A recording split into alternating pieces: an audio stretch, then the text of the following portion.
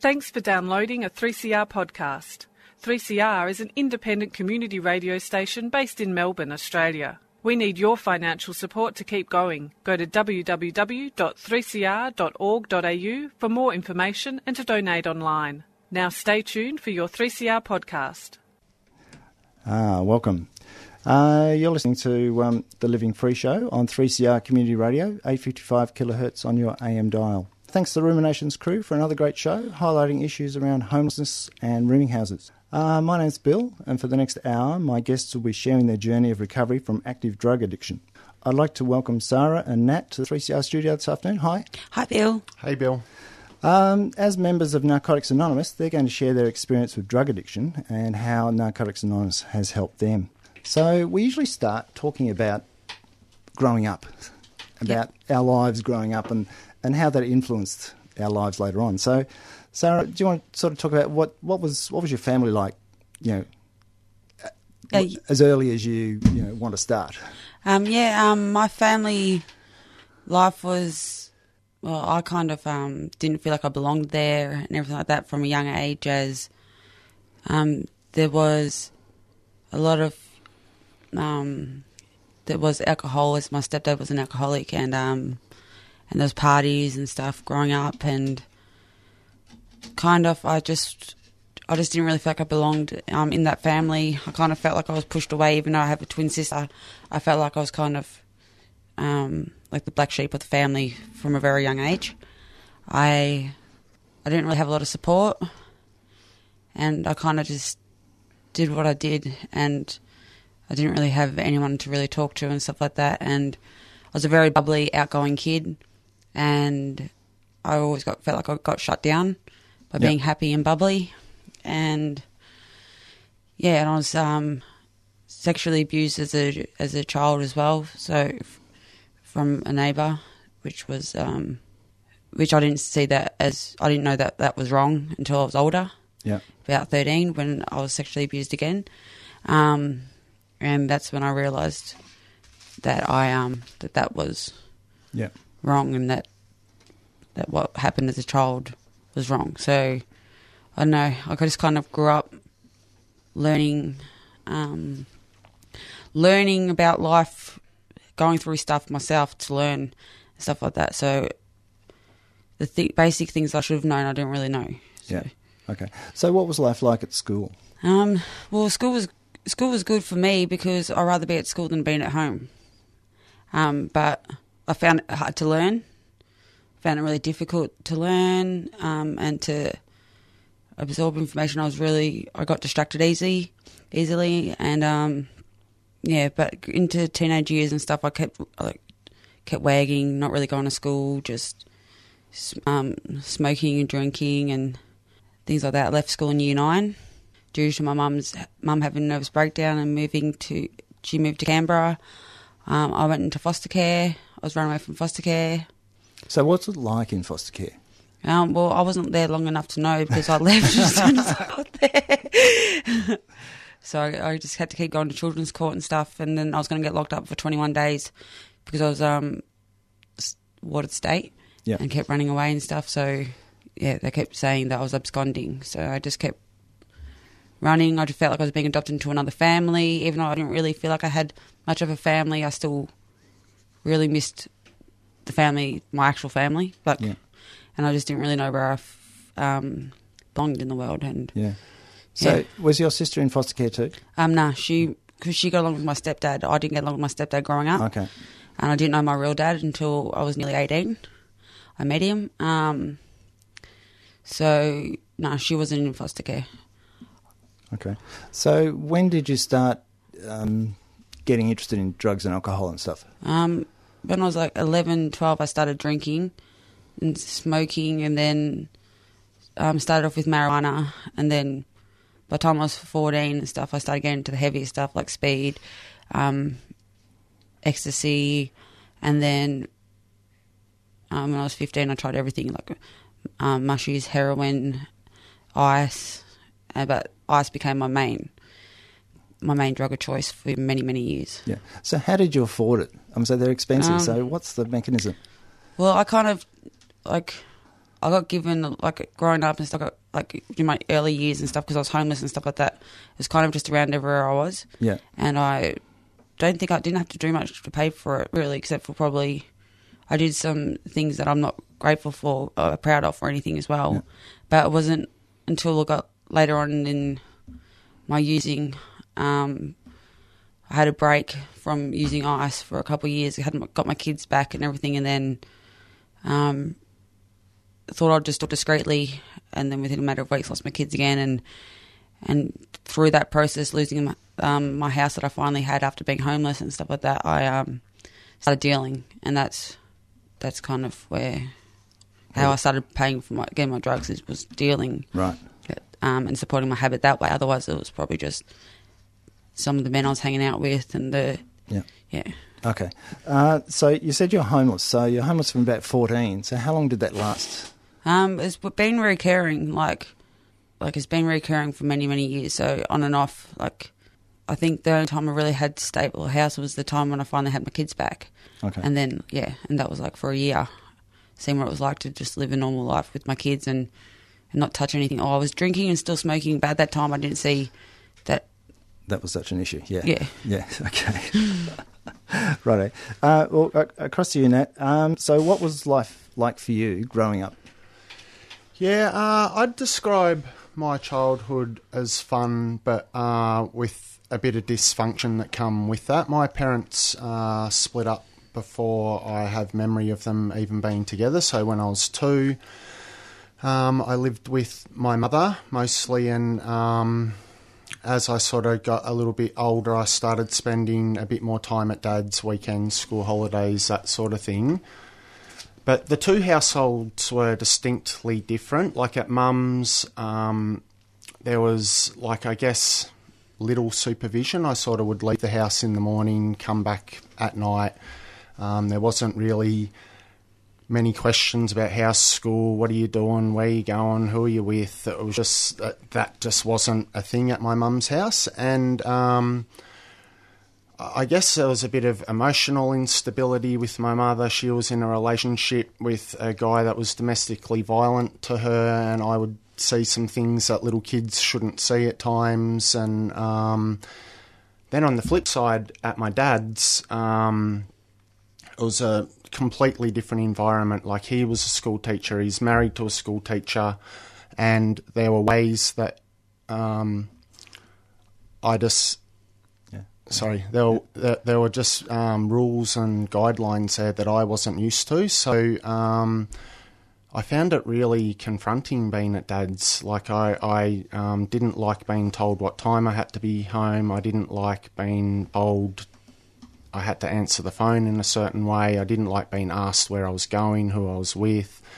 So I really preferred, even though at Dad's it was stable and calm, like, I felt really uncomfortable in that environment. At Mum's it was somewhat chaotic, but I had the freedom to do what I wanted to do. Yep. So at an early age, I started, like, breaking into houses, holiday houses, and the school. I remember... So how old were you? This is early age? Yeah. So the first break and enter I remember doing with a bunch of other kids in my primary school, like 6 or 7, were in grade 1, and our teacher the year before had these gold bricks. They were bricks that he had painted gold, but we thought they were real gold. So we thought, we're going to break into the school and we're going to get that gold because we can do some big things with that gold. And so we broke into the school and got into his room, but we couldn't get into the cupboard. So we decided, all right, we'll just get colouring in sheets, texters, pencils, whatever we could get our hands on. And over the next, like, year or 2, we just sort of started stockpiling colouring in sheets, texters, art supplies, just whatever we could get, until eventually one weekend, it was a Monday actually, it was a curriculum day, and I knew, because my dad's a teacher, that the teachers rock up on a curriculum day, but these other kids didn't, and they're in the school stealing stuff and get caught red-handed. So the gig was up, and I think because the teachers knew that I was friends with these kids and I probably knew what was going on, they came to me and I had to do the walk of shame across from the school to the holiday house where we had stockpiled all this stuff we had stolen. I remember feeling great shame and like, oh, what's my dad going to say? I didn't care what Mum thought because I knew Mum wouldn't say anything. She probably wouldn't even find out, but I was really scared of what my dad's reaction might be. And my father never yelled at me, but he just had, I guess, a way with words that was intimidating for me in comparison to the way my mum did things. And but it didn't really deter me from doing stuff like that. I didn't necessarily keep breaking into the school, but, you know, we were always getting into holiday houses, doors were left open. It was just fun, it was something to do, and probably, I reckon it was the summer going from grade 6 to year 7 where I first started seeing kids drinking and smoking pot, but I didn't engage in it. Like, I just wasn't interested. It wasn't really offered to me. It was a couple of years sort of down the track when I was in probably year 8 or something like that, I reckon, where like my good friends started smoking pot, and I wasn't particularly interested in it again, but I certainly wasn't going to... I just found that when it was offered to me, even if I wanted to say no, like, I didn't really have the courage to go, yeah, not really, that's not for me. So I tried smoking pot, loved it. There was no real negative consequences that came with it. And the same thing happened with alcohol. I think I was a little bit looking forward to trying alcohol after my experience with pot because I thought it would be sort of similar or the same, and again, there was no negative consequences that came with my drinking the very first time I drank. And when the negative consequences from drinking did start to occur, because I would binge drink, they didn't really deter me from... the fun outweighed the bad for a long time for me. And I left school at the end of year 10. At this stage, I'd been living with my dad for 2 years, and it was really difficult for me to do the things that I wanted to do at Dad's, like, because I wanted to binge drink on weekends, chase girls, and smoke a lot of cones. And at Mum's, I got away with that. I wasn't questioned on it. She would yell at me about it, but it wasn't really an issue. At Dad's, it was a lot harder to try and do the things that I wanted to do. So I convinced him that I wanted to leave school to get a job, which took a fair bit of effort on my behalf. He allowed that once I'd secured a job through work experience, because he was big on education, so being a school teacher, but that was not on my priority list. So I left school, and not long after leaving school, I moved in with some friends. Again, that took some convincing, but because I'd had a job, he just allowed. I think he got tired of the fight with me, I think, and thought he's going to have to make his own choices and live by the consequences. So I moved out of home. And I remember, as exciting as it was, I remember the first night feeling really lonely. Like, I'm like, this isn't home. Like, I don't like this. I didn't want to be at my parents', but it just felt lonely. And it was only when, like, the waking hours and sitting in the circles with friends and smoking cones where I felt okay. But when I was left to my own devices, I was a bit like, I don't know what this feeling is, but it's not pleasant. But I guess I just ignored it, continued to take drugs. I eventually met a girl that later became the mother of my firstborn son, who was twice my age. I was 17, she was 34. I'd describe her as an alcoholic at the time, but she had done a lot of drugs in her time. And so she started introducing me firstly to speed. And it was things like acid and mushrooms, and eventually I found my way to heroin. And I was really naive to drugs and addiction. I really believed that I wouldn't end up in the places that I saw other people going, who were bashing people for God knows what, for reasons I thought were not reasonable, and going to jail. And I just thought, that's not me. That is not me. I'm never going to end up like that.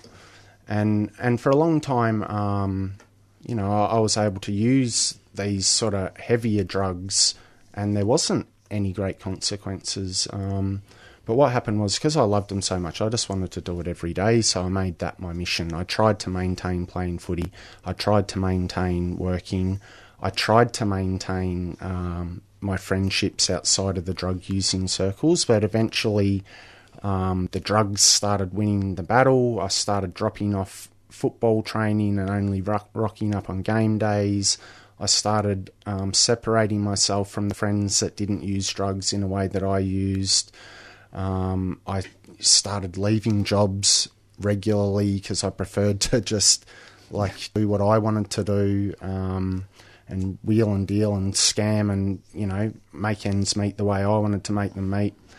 And and that happened for a few years, and then I sort of got to this place where I'd crossed the line, I think, where drugs started really controlling me in a way that they hadn't before, where I wouldn't do things if I couldn't get the drug, whereas prior to that I wouldn't be happy if I couldn't get the drug, but I would still socialise. I'd still turn up to footy training or go to work, and it got to this place where I was completely physically dependent on whatever substance it was at the time, and I couldn't function without it. So I wouldn't even answer the phone.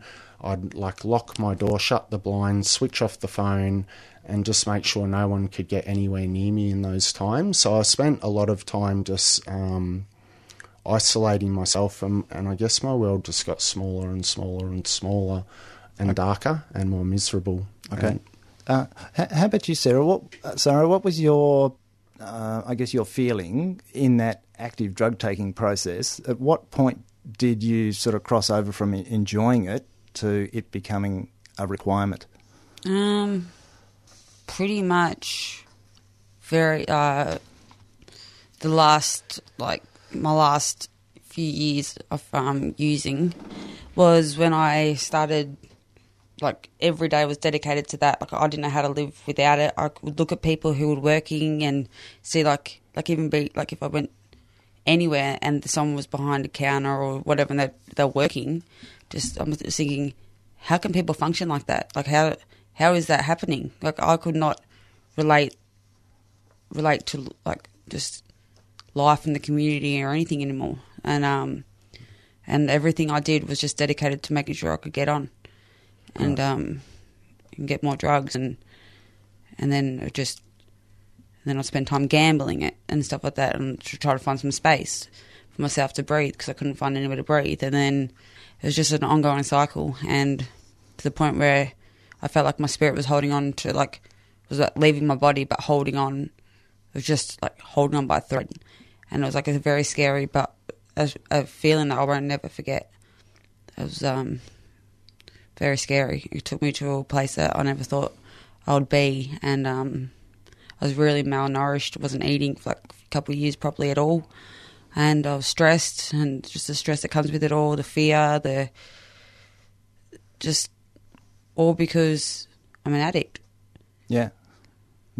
It's not a good place to be, I'm sure. No.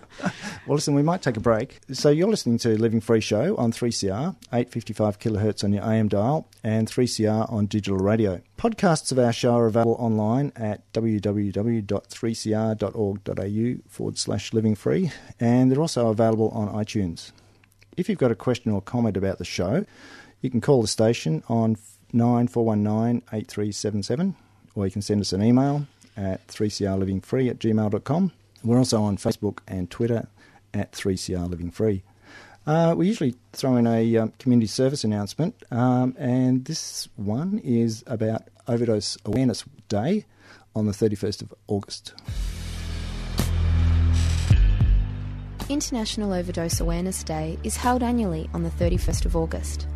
It is a day to raise awareness of overdose, reduce the stigma of drug-related death, and acknowledge the grief felt by family and friends of those who have died.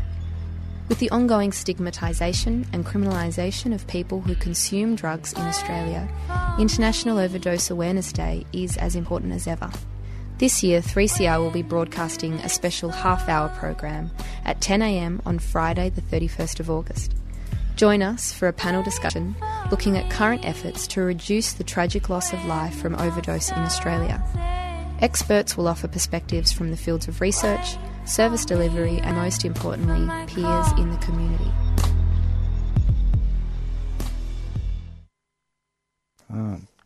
I'm talking with two recovering drug addicts, Sarah and Nat, and we're talking about growing up and getting into drugs. And I think you're both sort of at the end of your teens, pretty much. So, Sarah, one of the things is, being homeless brings a whole lot of issues with it as well.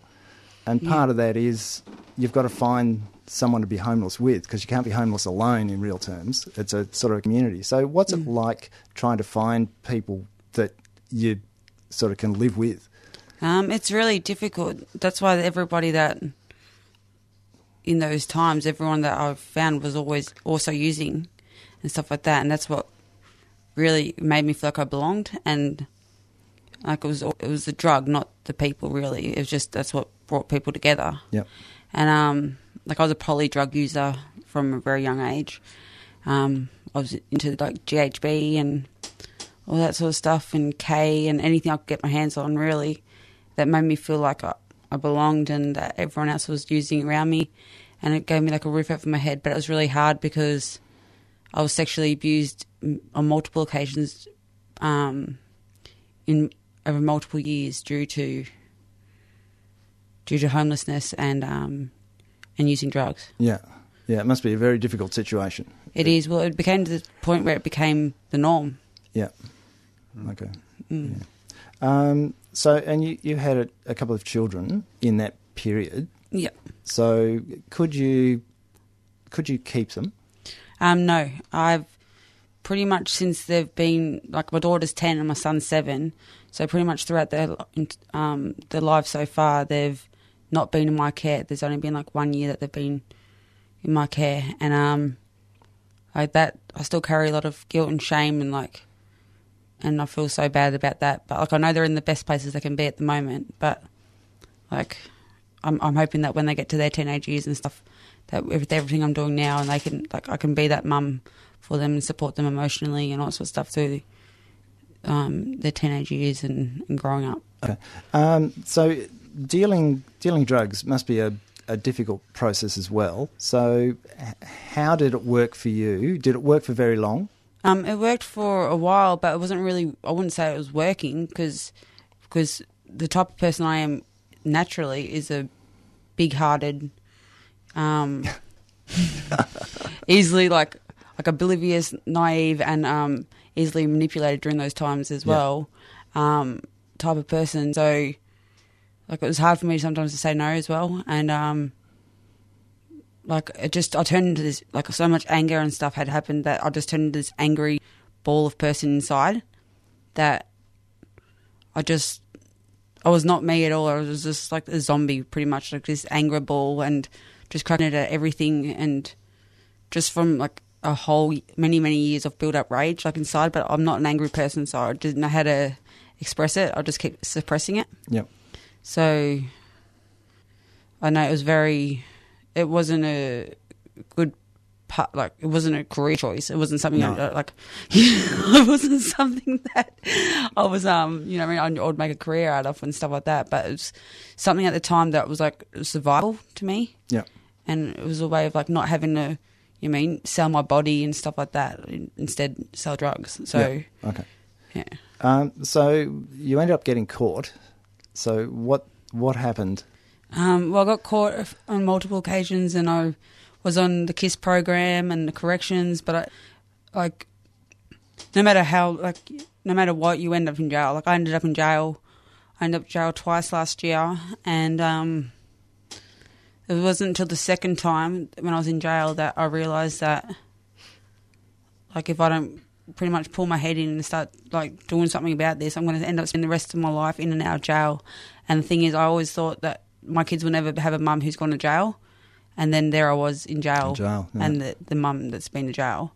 And I was like looking at myself in the mirror and stuff in the mirror that's not really a mirror. You can hardly see yourself. But whatever I could see of myself, I was just like, what am I doing here? Like I know that I don't belong there. And I was just like, it was just, and coming up to Christmas last year, I was in jail. So it was like a really crucial time for me to like, just show me everything like at once, like what I'm doing to myself in my life. And it gave me that break really from society to get myself kind of time to think.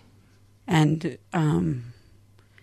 then from there I was blessed with being able to have bail into a rehab, and that's where my journey's taken me to where I'm sitting right now. Right, okay. Thank you. So, Nat, I think we left you where you were basically using on a daily basis, and everything else had become secondary. Yes. Dropping out, you said you dropped out of footy and you dropped out of social life and you started shutting the doors and isolating. Yep. So it's a downward spiral from there. Yep. So, as my drug use started to increase, I guess the consequences started to get worse, and the things I would do to get drugs increased and escalated to the point where I barely recognise that person today as the person that I was when I was that desperate and doing whatever it took to get a drug on a daily basis. I reckon I probably at around about the age of 22, 3 or 4, I started contemplating the idea that, okay, certain drugs were an issue. I'm like, okay, injecting heroin is an issue. It's frowned upon.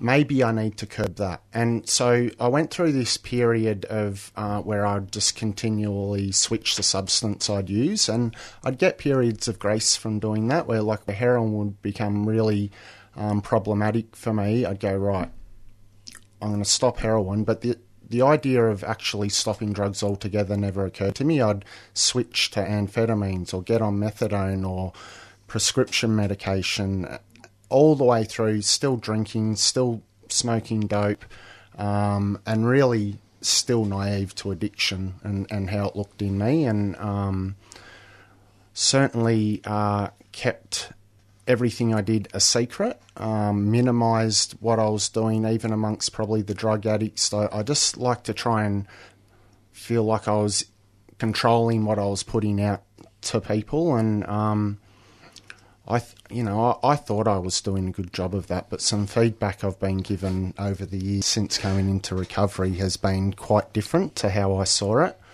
I've been told of times when I've had friends bump into me in the supermarket and I'm talking to myself, and I have no memory of these things. And Sarah just reminded me of Sarah reminded me of reoccurring homelessness through my 20s, where I'd be sleeping in tents in vacant blocks around the peninsula and living in cars and sheds and couch surfing, and it certainly wasn't what I signed up for. Sarah said, it got me by surprise. It was like a sneak attack addiction on me. Yeah. So what was like with your friends? So I just eventually made sure I separated myself from friends that didn't use in the way I did, and sort of created a new circle of friends or associates, whatever you want to call them. I remember on one or two occasions a really good school friend, he challenged me on a couple of things. I remember we were smoking bongs and he cracked the shits at me and goes, all you ever do is talk about drugs. And I remember feeling really offended, really shocked, but really having that moment of going, oh my God, what I'm doing is not really acceptable to even my friends. And when he found out that I was using heroin on a methadone, years later he had a conversation with me where he goes, I was a bit frightened of you. I didn't know if I could trust you anymore. But I had no concept or ability to be able to understand what other people might be going through while I was going through what I was going through. I was just incapable of it. Yeah. So what about the people you were using with? Were they a stable group of friends? No, that changed a lot. And at the end of my using, like, I didn't even like hanging out with drug addicts. Like, the most I'd have to do with drug addicts in the end was if I needed to score for them so I could get something out of it, or if I was going to a dealer's house or something like that. I just didn't like, at the end of my using, sort of what came along with it, or the people that I had to mingle with to do what I needed to do. So really isolated at the end. Yeah. So did you trust them? No. I had this hope that they weren't going to rip me off, hope that they were going to give me drugs that worked, but I certainly didn't trust anyone. Right. Okay. So back to you, Sarah. Sarah. Sarah? This is an ongoing thing. Don't worry, I'm used to it. So you said you got bailed and you got into rehab. So how did that change your life? It wasn't as such. I wouldn't say it was. It was my determination within myself and the fact that I wanted to change myself. Like if you really want to, you can get sober in a brewery. Yep. You mean you can be in a drug den and be like not touch anything. If you really want to, you can be surrounded by like addicts or like still using stuff like that. And if you don't want to touch it, you don't have to. But because I hit my spiritual rock bottom to a place where I thought I hit rock bottom multiple times over many, many years. But it wasn't until the second time in jail and the feeling of how stuck I felt, really stuck, and just like all these aspirations and stuff started going through my head, like things I wanted to achieve, things I wanted to do differently, and like just the gift, like God to me is like gift of desperation, and that was like the gift of desperation, like the desperation inside jail. That time was a massive wake up call, and like the prayers to the universe and stuff like that I did, and then finally had like the answer and stuff like that. Like I felt I had a spiritual awakening from that moment and stuff like that. So I was really like blessed, and I made a promise to myself when I was in jail that if I do get bail and get an opportunity to do something about my life, and at the time, like I said, I would just be grateful just to be able to smoke cigarettes. Like I don't need to be going to drugs or anything. Cigarettes was okay, and that's it. And that's pretty much like because I promised myself, and I've stuck to that promise now to myself. Nothing's gotten in the way of my recovery at the and I won't allow it to. Yep. I've written a goodbye letter and everything as well to it, and it was the most traumatic and traumatic relationship and most traumatic relationship. Addiction is the most longest relationship I've ever actually been in. Yeah. Okay. So how did you get into NA? I went to NA because when I was in jail last year, the first time for that short period, I think that maybe they were doing H&I at NA, which is hospitals and institutions, and doing talking. And so I kind of got introduced to NA there, and I was starting to read the Big Blue basic textbook from the library in there. And that's how I kind of got onto it. But it wasn't until when I got released and I went to one NA meeting, and like I felt really guilty because I had used that day, and then so I stopped going for about another 6 months until I ended up in jail the second time. And then when I got bailed to a 12-step rehab, and that's when we started, like, NA's like a compulsory thing that you have to do at least 3 times or so a week. Yep. And I just, as soon as I walked in those doors, and the welcoming and the feeling of belonging and people understanding the similarities of everyone and the love, the natural love, unconditional natural love that's filled and stuff like that, and just the warmth and the feeling of having a family and belonging is like, I just like put myself straight in the deep end and just got involved. Yeah, got involved. Yeah. Okay, that's good. Yeah, you're listening to Living Free on 3CR on digital radio and live streaming on 3cr.org.au/streaming. I'm talking with Sarah and Nat about recovery from active drug addiction with the help of Narcotics Anonymous. So I guess we've sort of got to the point of with you, Sarah, about getting into NA. So how did your transition to the point of realising that you needed help, what was that? How did you get to that point? I didn't come to that point. I had found myself in a position where I'd done a crime that was bigger and worse than anything I'd ever done before. I was like a petty thief, would steal stuff, and do whatever I could to sort of get drugs. But I'd got myself to a point where I was suicidal. I'd been suicidal for months. I didn't really care for myself. I hated myself, and I was living in a caravan park. In the caravan next to me, there was a young couple. They were heroin addicts. We'd found ourselves drinking together on this day. I'd taken numerous amounts of pills, codeine, Valium, mixed with alcohol, and someone suggested that we needed to do an armed robbery to get some heroin. And me being at such a low point in my life and as intoxicated as I was, I, without hesitation, said, I'll do it.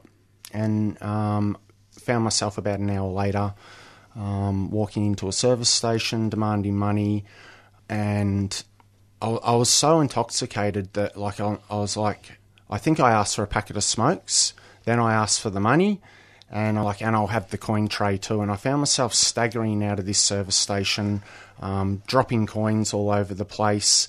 Unbeknownst to me, an off-duty security guard had just pulled into the servo, saw what was happening, he rang the police, and it felt like within minutes there was sirens and I had police on my tail. And I describe it like this, like I was jumping back fences and I left a trail of $1 and $2 coins and notes all the way to the bush that they found me in. So I then ended up having a family friend who was a barrister who suggested to me, Nat, like if you want to maybe not do a stint in jail, maybe you better go to rehab. I didn't want to do either. I didn't want to stop using drugs, but I certainly didn't want to go to jail. So I'm like, all right. And it took 3, 4, 5 months before I ended up in rehab. So what did you do in that time? I continued to use the way I did. I was couched. At first I was bailed to my dad's house, and I just couldn't stand it. I was so buckled and bent out of shape at this point that if he just asked me to help out with anything, I'd get angry. I'd spit venom at him. And so I left and just sort of started couch surfing and trying to get into rehabs, and was still really just nothing had changed. Even though I was facing jail, nothing had changed. So I couldn't stop. Even if I had the thought of I need to stop, I physically and mentally wasn't capable or strong enough or knowing what to do. So when I ended up in rehab, they started taking me to Narcotics Anonymous every day. I was in that rehab for about 5 weeks, reduced off methadone. I was 11 days clean, and then I had to go back to court. And I remember the guy from the rehab told me to pack a bag because I might not be coming back to rehab on that day. I might end up in jail. And I thought, you're talking nonsense. I'm coming back. They know I wasn't going to do anything really bad. I'm a good guy. And he just said to me, Nat, do you know what you did? You did an armed robbery. That's pretty full on. But I didn't see myself in that light. I still thought I was a good guy, and I did lots of bad things that I'm not proud of throughout my using, but I still had, as Sarah sort of described, this little flicker of hope inside me that I'm not all these things that are happening to me. So anyway, I went to court, and I remember when the judge goes, he goes, take the prisoner away, and it took a couple of seconds for it to kick in. I looked around, I'm like, holy crap, that's me. And I went to jail. I was on remand for 3 months, came straight back to rehab because at that point, before I ended up in rehab, I was homeless. So I thought it's a good idea to again, just to save face with family and whatnot, go back to rehab. Yeah. Okay. So was it different the second time you got into rehab? Nope. I still, at that point, had not been able to really admit defeat, or that there was bigger problems than I even realised. And anyone who suggested that this might be an issue or that might be an issue, I took great offence to it.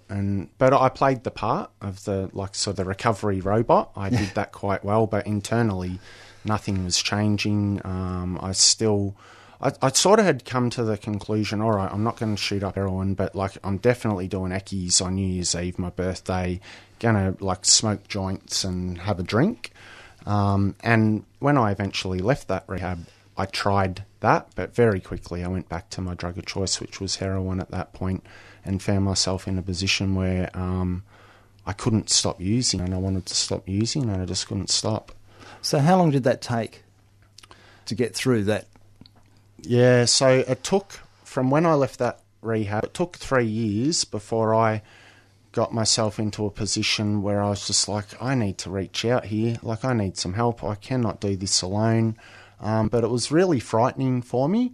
I think there was a lot of fear of judgment, there was a lot of ego attached to the fact that I thought I was better than drug addiction and that I could beat it by myself. But as soon as like I put my hand up and asked for help, like things started to change for me. Because I think I just started to take ownership over what was happening.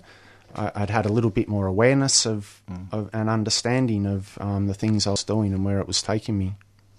Okay. So Sarah, once you got into NA, you said you identified and you felt connected to the organisation. So what sort of things were you doing at that point? Yeah. I started finding myself, I guess, and feeling like doesn't matter who I am, where I've been, and what I've done, I'm welcomed and people respect me for me. No one's out there to use me and take advantage of me or anything. People are there to listen and to support and to reach out a hand and be there no matter what. So it's kind of like that feeling that like all I ever wanted is in the fellowship. And like since I've been in recovery, the amount of support from everywhere, like studying my cert for an AOD and mental health now, having that support there as well, and just giving back to the community in ways that, like working for the Australian Anti-Ice Campaign and other services now, and just having that, like, just an amazing group of support and stuff around me now from all different areas, and just the people are amazing and the love and everything like that, and giving back with the NA, like doing service and stuff with NA. I did a couple of performances over the weekend for the convention, and like just the amount of support and love, it doesn't matter, like just everyone's there for you, and it's a family.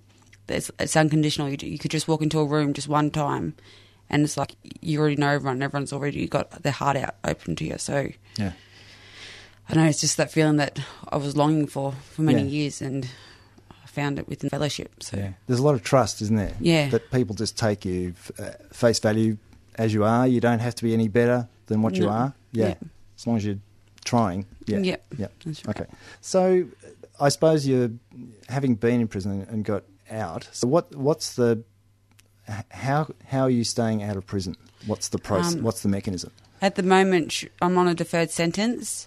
I'm on a deferred sentence and haven't been sentenced back to jail due to the fact the magistrate has seen the efforts and everything I am doing and commending me on the facts that I'm doing so well and giving back to the community and using my experiences now to hopefully help others and hopefully save others' lives in some way, shape or form, and sharing my experiences and what I've been through now. So I'm still got court pending, but I'm hopeful that everything will be okay because he's pretty much told me that everything I'm doing is amazing. Yeah, the right thing. Yeah. So does that mean that you have or you will have better access to your children?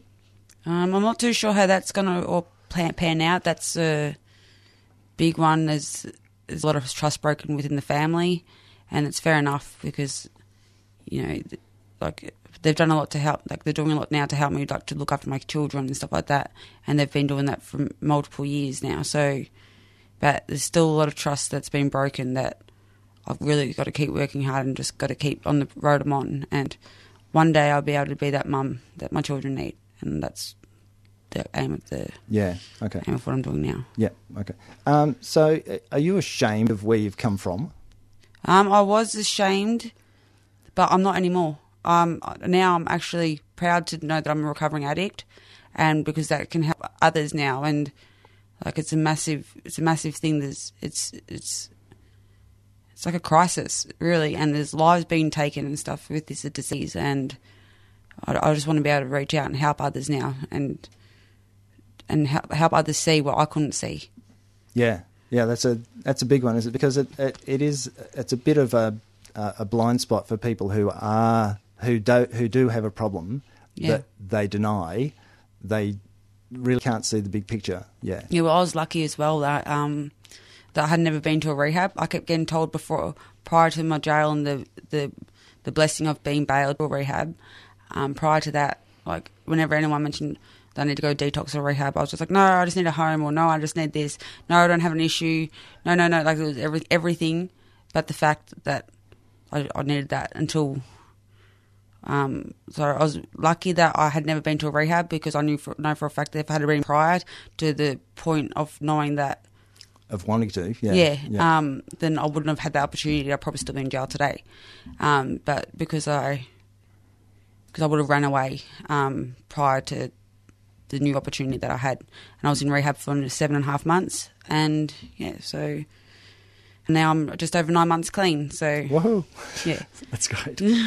So what's it like now compared to what it was like before? As about the control you have over your life? It's amazing. These are things I could only ever dreamed. Like I couldn't even dream of them, because I couldn't even see this. But my life has turned around so much, and like I'm living a life that I never thought possible for myself, and I could not see with all the darkness and everything around me for many, many years, and just every day is a miracle, and everything in life now is a blessing, and I'm very grateful. I know life's going to have its ups and downs, it's life. But it's just a matter of not picking up and just, reaching out. Okay, thank you. So back with you, Nat. So coming out of jail, what's happened since that time? Yeah. And how's life changed for you? Yeah. So I didn't exactly take to NA at first.